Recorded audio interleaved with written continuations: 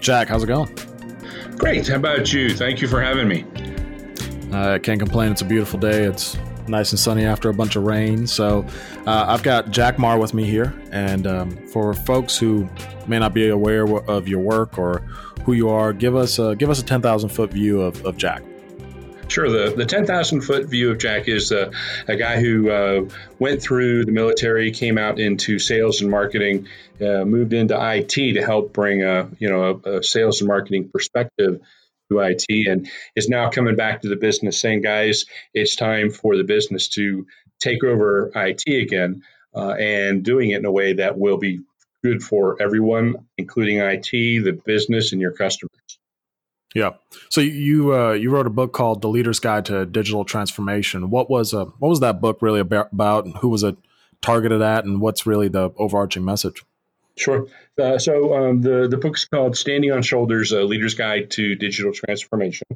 And it was originally written to help senior leaders understand all of the moving parts that need to happen to be successful in the digital age that we now live in. And it looks at the why and how, and to a degree, even what you need to do as a senior leader to prepare your organization to move into the digital age, what that means, what it will take. And just as we've seen in other significant transformations of our socioeconomic base, we're going to see a lot of disruption throughout industry. Some industries have seen it already very dramatically. Amazon in the publishing industry, Gutenberg in his press started the information age, and Amazon really shut down the information age side of that and started the digital age. So they were sort of, I refer to them as the alpha and the omega. They're alphas of the digital age and omegas of the analog or information age of information.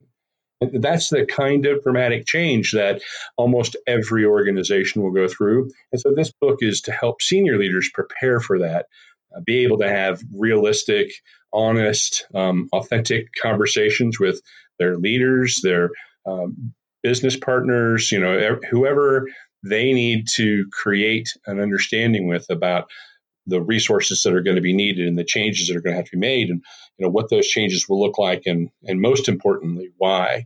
And so that's what this book was geared towards. And we're finding that it's even more useful a lot of times for two different groups. One being the junior leaders of today that are looking to move up in their organizations, that are looking to make a mark, that are looking to do the right thing for themselves and their organization. And so we see that those folks can really grasp the basics of this. It will resonate with folks about ideas around, being good to people, doing the right things for the right reasons. We find that when you have a very healthy and vibrant team relationship, that mission accomplishment goes way up, along with the satisfaction of being part of something that's bigger than just yourself, or working for more than just money.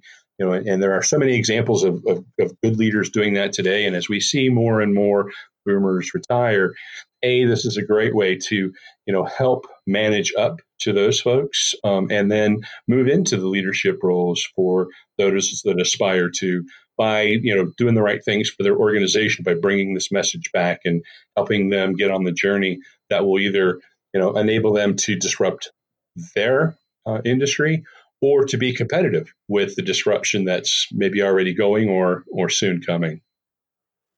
It's interesting. So you mentioned doing good for people and having that mission accomplished feeling, and that's something that keeps coming up over and over amongst millennials, being one of the primary keys to work-life happiness per se. So what are some of those keys? You mentioned the key points to what it takes to move on in a digital age, especially for senior leadership and the young folks. What are some of those key things you're finding amongst millennials when you're talking to them that they're really looking for, and that you're finding yourself being able to help them with from a guidance standpoint in the workplace?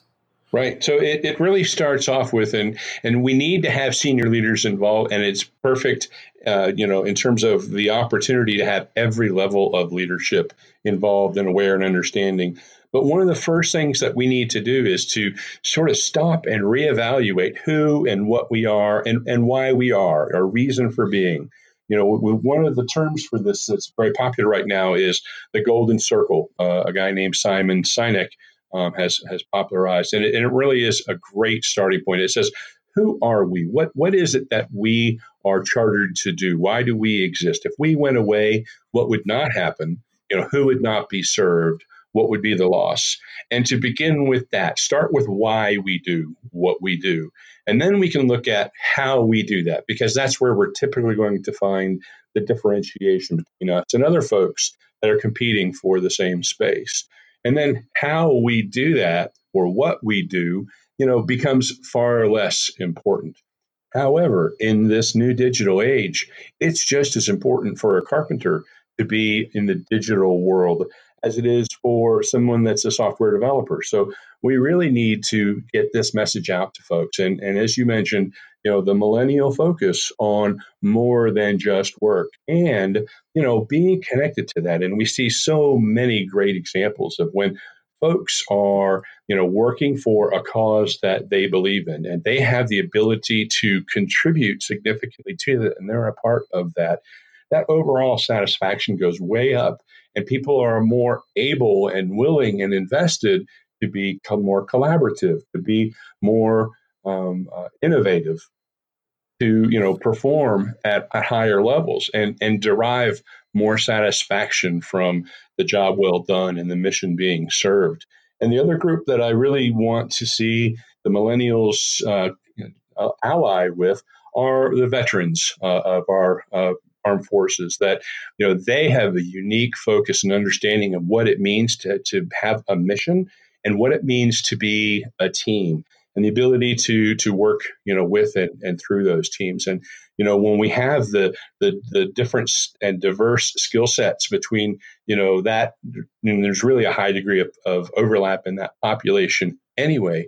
So as we bring those together, we can really see an opportunity on teams, on the way businesses operate in today's world, a tremendous advantage of shifting from this functional organization that's a relic of the industrial age and move into the team space, and collaborative way of focusing on value. And that's really the key. When we talk about digital transformation, there are tools, there are technologies, there are approaches and techniques. But really the most important thing is refocusing ourselves on what our mission is and the appropriate values, and those are the people. And then what mission are we accomplishing? What value are we creating and delivering to our constituents, to our customers, to those folks that we serve? And, we tend to talk about it in business terms, especially in this book. It's been, it was written in a business atmosphere, but it's every bit and possibly even more important to nonprofit organizations and other folks that may not have the same profit motive, but certainly have the same need to focus on, the value that they create and deliver to whoever it is they're doing that, whether that's meals, whether that's indigent care, whatever that might be. Getting that refocus and aligning your resources with your reason for being will only do good things for your organization. And, treating people right, it not only feels good, it's very effective.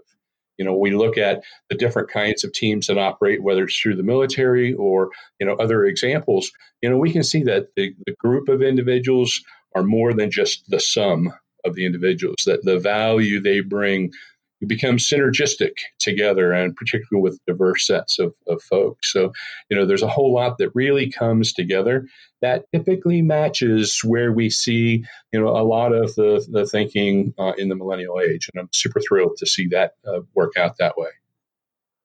So you mentioned that a carpenter has just as much need to be in a digital age as somebody in IT. So take a step back. Explain what you mean when you say the term digital age. Sure. There's really three things that comprise the digital age, and I won't into a dissertation on that, but I do have a pretty short 9-minute video on my Binge TV channel that goes into more detail. But there are also some blog posts that I've done that look at the ability to participate in markets now becomes global. And so, for a carpenter, and especially anybody who has grown up in the past 30 years, have had digital instruments, digital processes and capabilities at their fingers as long as they can remember. Toddlers routinely use iPads, things that, doing things that 30 years ago would have not even been comprehensible. But what we see is that if you want to be able to bid on jobs, get paid, pay your taxes, anymore, particularly in any kind of commercial environment, it's necessary to do that online. So that's really the first plunge for folks, even if it's something as simple as, getting your business filings in place, paying your workers' compensation. All of those things require electronic tools. So the same kinds of things that we really used to have to do with, very big systems and corporations, even individuals need to do those things today increasingly. And I foresee a future where, for example, if we look at Jim, our carpenter, one of the stories I tell and using him as a persona is that, he loves being a carpenter, but, there's the weather isn't always appropriate for that. He's also figured out that, the work that his wife has been doing for years as a programmer is something that he can be just as good at. And so when the weather is bad, or maybe there's just an interesting piece of work, you go out to what I call the bazaar, which is essentially a commoditized, monetized GitHub kind of environment. You can look for pieces of code that need to be developed, identify the test requirements, create it, submit it, get paid right on the spot. And we can open that up for any number of folks, whether it's a displaced coal miner in West Virginia, or a carpenter in rural Russia, where there's 10 feet of snow outside, and we're not going to be doing any roofs for a few months, but has the ability to connect to the internet. It makes this idea of location being a component of work and really turns it on its head. So what have you noticed were some of the primary differences amongst the boomer leaders you've dealt with and the millennial leaders you've dealt with? It tends to be night and day. Now, again, any generalization is going to be inherently wrong. But the boomer generation, for the most part, has grown up in a functionally oriented command and control style of environment. Most of the boomers didn't have a lot in the way of things like group projects that the millennials have had throughout their entire scholastic career. Similarly with the tools, boomers are typically not as willing to try new things. They're not as comfortable with technology. Some of the concepts can be really, confusing and almost not attainable or accessible by seniors. On the other hand, the millennials have long, worked in groups together and understand, why one type of technology may be suitable for an application where others would not. And the ability to work with different kinds of groups and some of the cultural expectations, I think, of the millennials are different today. It's okay to be good in different things. It's okay to include a lot of different kinds of folks, to, be able to say, what, this didn't really work out the way I thought it was going to, but, we can learn from that and move on. Those are all things that we see, especially when we see teams develop in a agile space or a lean space. And, we see younger leaders starting to take control and help guide teams and build teams. And we see those behaviors much more organically than we had seen historically from the boomers.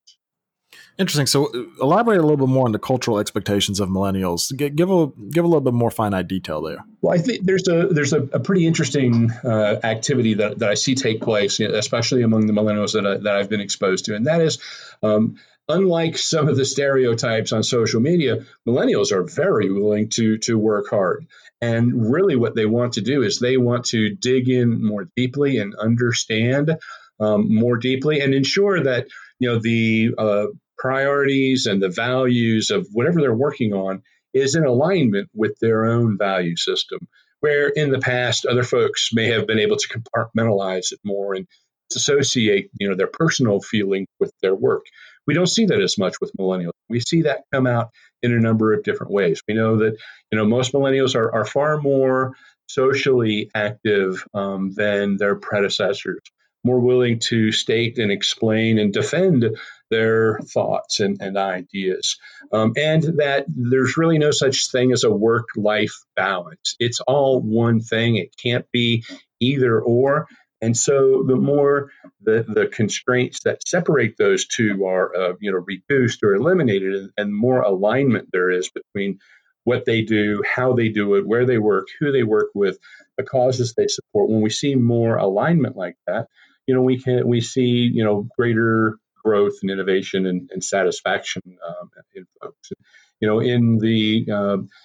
In the boomer world, we don't see those kinds of things. We see a lot more resistance to change, a lot more concern or fear about the rate of change. Where millennials have seen, a tremendous amount of growth in their time, the boomers are staggered by, the dramatic changes. And so I think there's a component there of, boomers, as they, tend to slow a little bit, finding increasingly difficult to deal with the increasing amplitude and frequency of change. Whereas for millennials, it's always been, a crazy change of a new feature every minute kind of a ride. And so it's not as disruptive feeling to most boomers in my experience. So why do you think boomers can compartmentalize their work more efficiently relative to their personal lives and millennials have a harder time doing that?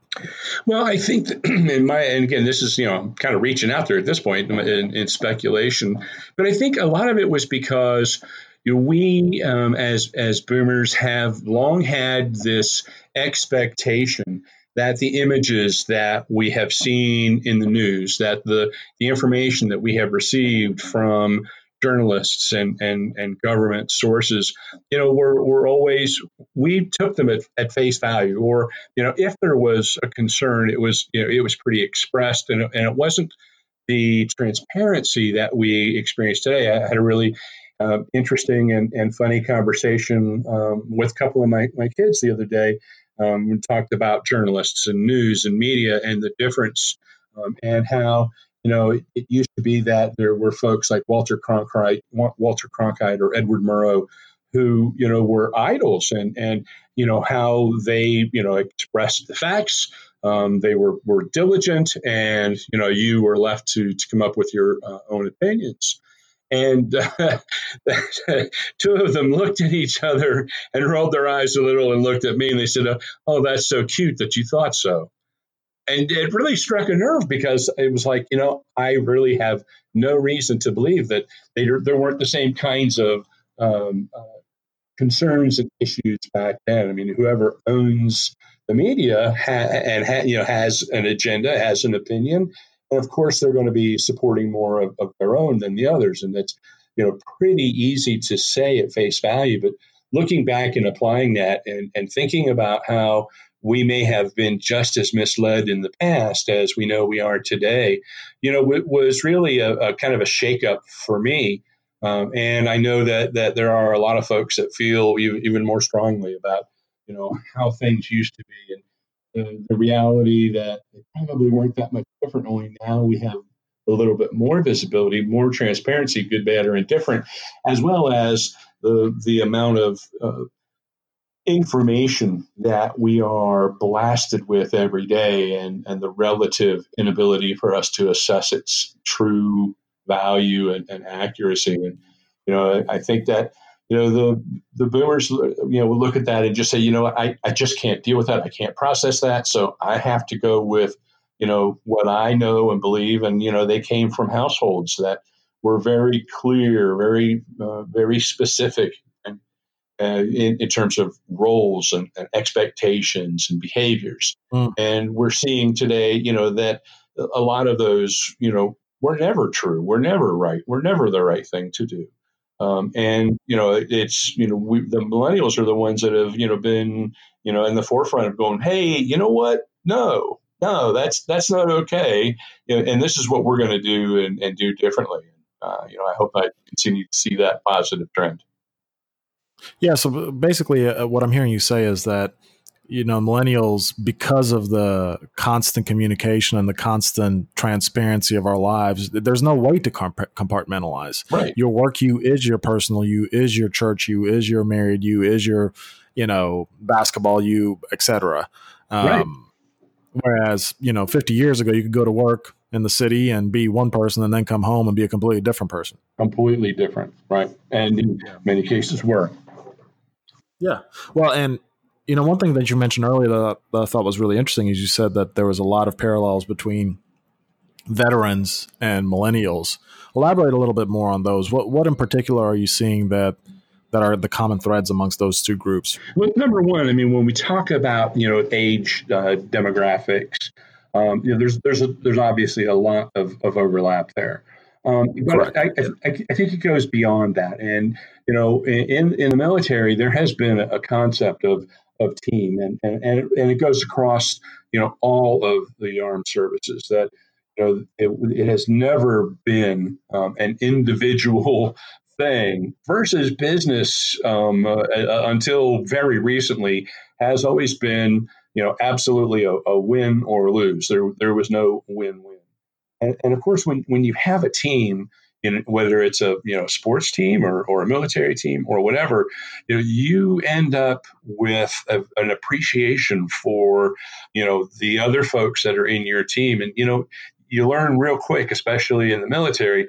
The guy next to you might not really be your buddy. He wouldn't have been your best friend back home, but when you develop that sense of team, you are just as willing to die for him or her as he or she is for you, and it becomes this we are a team, we are bigger and better, and there are so many benefits that come out of that approach of the team approach, and it doesn't matter what you're doing.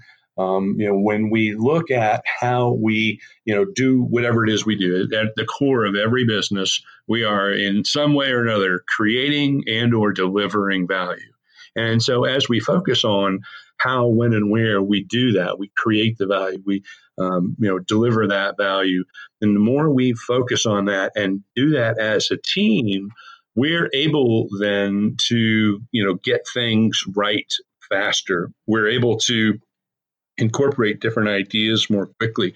When we look at a digital transformation, we want these teams to feel like they really own this product, whatever it is that they're creating and delivering, that they own that, and they are obsessed with getting that into the hands of customers, in the best possible way. And by being this team, by having this team focus, and being able to focus all of that on being customer obsessed and fulfilling our roles in the creation and delivery of value, that we can get very focused on that. And as we align ourselves and our organizations and our missions together, we then begin to see that the kind of synergy that we talked about before, where we are all joining together on this cause. This cause is our customer. This cause is what it is that we're here to do.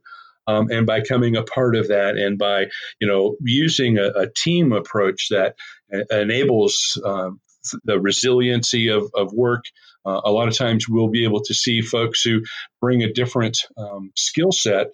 And when we blend those skill sets together, we can see things like cross-training. So, we can become more resilient as a team. We can see where we can bring the skills from one perspective to another and blend those into almost like an alloy of metals, and get the best of those, and continue to focus on this improvement, because we're helping each other.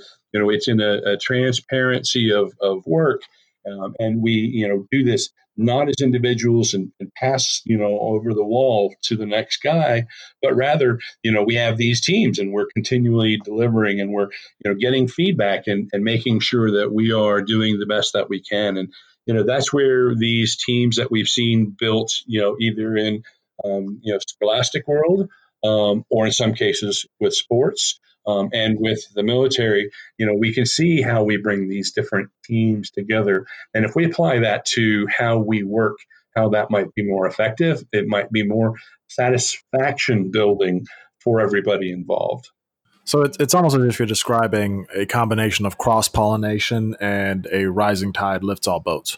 Yeah, I'd see both of those are absolutely true. And, there's also a really big, healthy dose of, humility and respect for people, understanding that, my skill, may be, very limited, but by itself, it's not worth anything.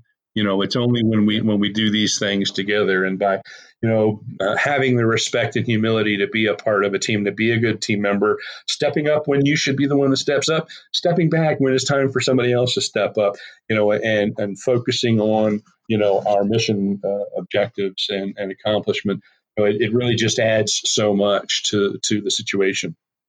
And it's almost as if, with millennials growing up in such a connected age, it's everybody's more humanized to them. It's not just a profit or loss or a number on a spreadsheet. We understand that there's a humanity to every individual and a skill set that comes with it. Absolutely. And that we can, learn and benefit from that, that cross-pollinating at the individual level by, dealing with folks that, historically in the boomer functional world, we would write a memo and send it through the interoffice mail. We would, give these presentations, but there was no conversation. There was no discussion. And so by, knocking down those walls and having this ongoing conversation, that enables more richness in the communication so that there's more fidelity of understanding of, I could have read that sentence 15 different ways. And, I didn't read it the way that you just explained it to me. So, this conversation saved me a whole lot of hassle. And that's what we've seen from the millennials with the constantly connected state, as you're suggesting. So what did you mean by the title when you said standing on shoulders? Well, one of the key things for my co-author and I, when we came into an organization that needed to make some pretty dramatic changes, and we knew that we did not have all of the answers. So what we did was we really went out and spent a lot of time doing R&D and identifying the best things about our respective domains in organizations that were doing well. And so, for example, I went out and spent some time with Nordstrom out on the West Coast looking at their approach to collaboration and innovation, and working with them in a really interesting format. And my co-author has worked with many different companies, and most of the thought leaders in the DevOps space. And so Carmen and I were tasked with, how would this organization move from the mishmash of methodologies, lots of waterfall and really old school approaches to doing technology work. How can we take this enormous organization at that time, over 8,000 associates, and move them from whatever they have been doing into, an approach that would work in teams in an iterative and agile way that would enable us to accomplish DevOps technology practices, that we could, transition this organization. And it had to be relatively fast. At 8,000 people, it's tough to move that kind of an organization, let alone do a full pivot. And so what we did was he from a tooling standpoint, me from a process and design perspective, basically worked through how technology development and delivery should work in an organization of agile development teams with lean processes and focusing on the value that each company brought. And one of the interesting things about that company was it was a collection of 19 companies under the same name, but the teams and what they did were very different from one organization to the next. So it was interesting and fun and sometimes challenging to try to replicate the same kinds of processes and thinking and approaches across very, very different environments. But we found that the common threads made it something that it was in some cases challenging for folks to begin to wrap their head around. But the more they invested themselves, the more they got into it, the more they realized how much better it truly was. And it was really cool to go through some of the transformation processes and see folks with their crossed arms and frowns on their faces, and very obvious they didn't want to have anything to do with whatever this new transformation thing was going to be.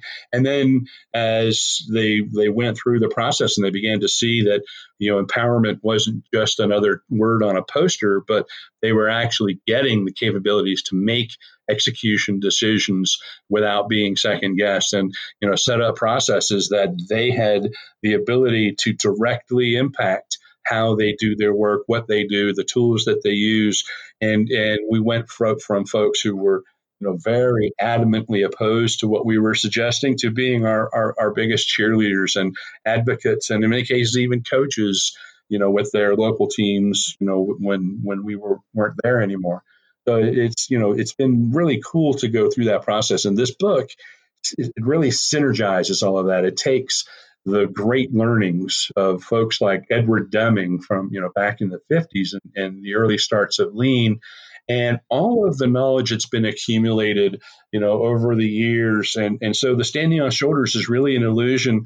There was a lot of folks in science heard of Sir Isaac Newton actually quoting the quote that starts off our book about being not necessarily any smarter or being able to see any better because of themselves, but rather because they see further. They, have a greater stature because they stand upon the shoulder of giants. In fact, recently on Instagram and LinkedIn, I posted a picture of our book on a stack of books that are, I think, currently the industry leaders. And it was interesting and fun and awesome that Carmen and I both worked for a guy named Tom Pater, who was co-author of the book that's at the bottom of that stack, the Lean IT Field Guide. And other folks that Carmen has worked with, I know and have worked with some of those. Carmen knows every single one of them. Some really tremendous thought leaders. And we're able to take all of those ideas and bring them together into this one cohesive package that enables you to understand how Lean and Agile and DevOps work, why they work, and to be able to put together a plan that's sustainable. One of the things that's been a real problem is organizations have done these very expensive transformations, huge investments in tools, and they haven't seen the return on that, haven't gotten what they expected. In a lot of cases, it's kind of like an unexplained weight loss. If you needed to lose the weight and you lost the weight, and you're probably pretty happy about that, but if you don't change the way you eat, if you don't change the way you live, if you don't change your exercise and output, then you're going to end up putting that weight back on. And part of what this book really addresses is how do we do this in a sustainable way? How do we know that this transformation is going to be different than the others? And a lot of it's because we're building on those. We're connecting the dots that weren't connected before or may not have been connected properly. Things like automated testing was sold by consultants and software vendors with the completely wrong message.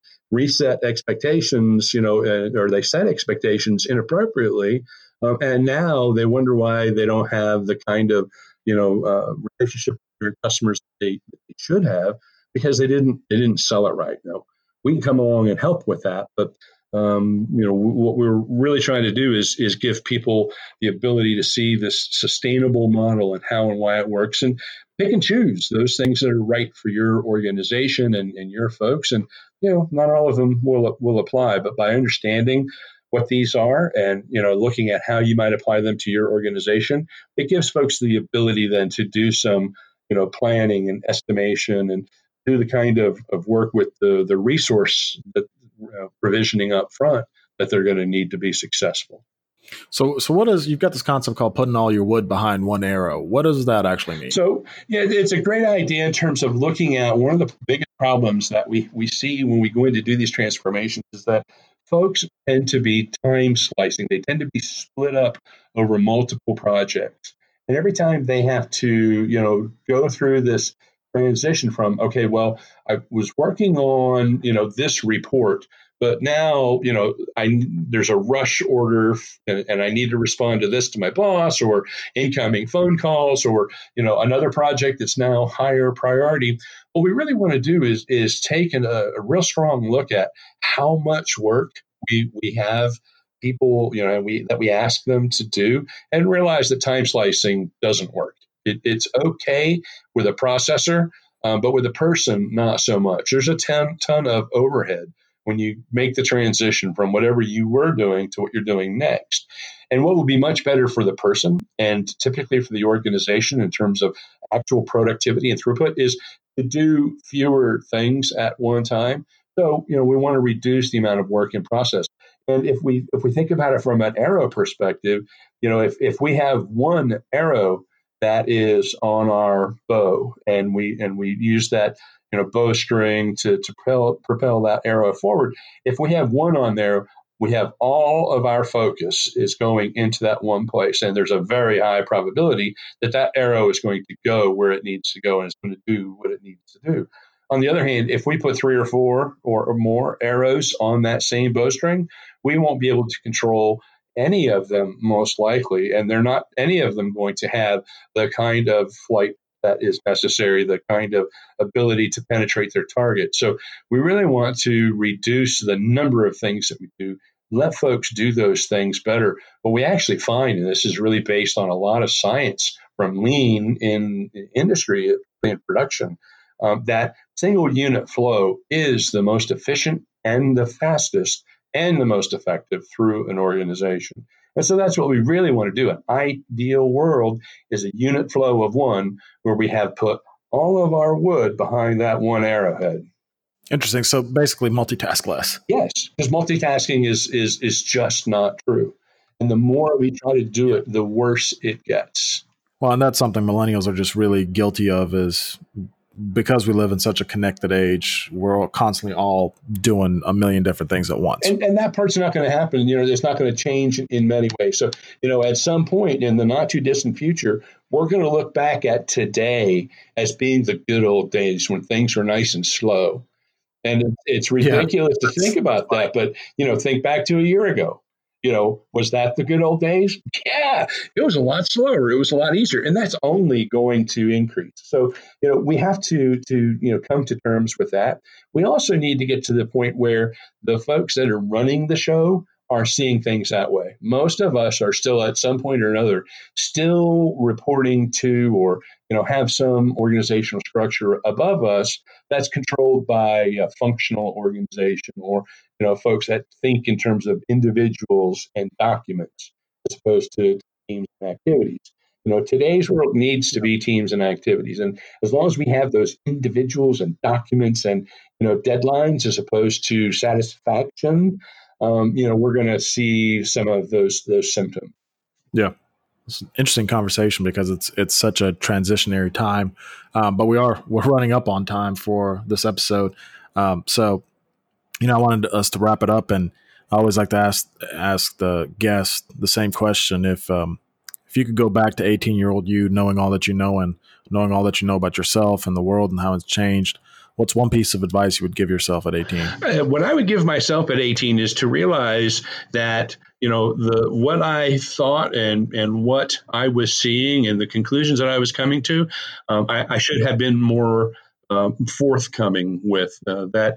My ideas were at least as good and sometimes better many times, and yet I stood on ceremony. I bit my tongue and I bit my lip when, people that were older than me and people that had more experience with me, had us do things that I was pretty sure weren't right. And and if it was significant, I said something, but too often, I believed that I didn't have enough knowledge or experience yet. And the reality was, we're all figuring this out and it's all changing together. So, I think that, and I like what I see with the millennials, that they do tend to stand up more for themselves. They do tend to say, hey, what about this? Or how about that? And I love that. And I would say, keep after it. When you know you're right, stay on it. I love it. So speak out. That's a great lesson. Well, Jack, I appreciate you coming on. I'm going to make sure that all your information, website, et cetera, is in the show notes, and I think people will get a lot out of this conversation, because I do think it's important for us to just keep an eye on the prize as things are moving forward in society, and with a lot of the changes in leadership and management, et cetera, and just the cultural. If we can bridge the gap in the cultural divide, it's good for all of us. And that's the most important piece, and it's maybe the hardest piece, but the culture is everything. Agreed. And for everybody listening, obviously, millennialmanhoodcip@gmail.com. You can always get a hold of us that way, or on Instagram, social media, et cetera. If you got people you want us to interview, questions, criticism, constructive criticism only. Don't just complain, offer a solution. Like Jack said, speak up. But outside of that, we look forward to speaking with you guys again soon.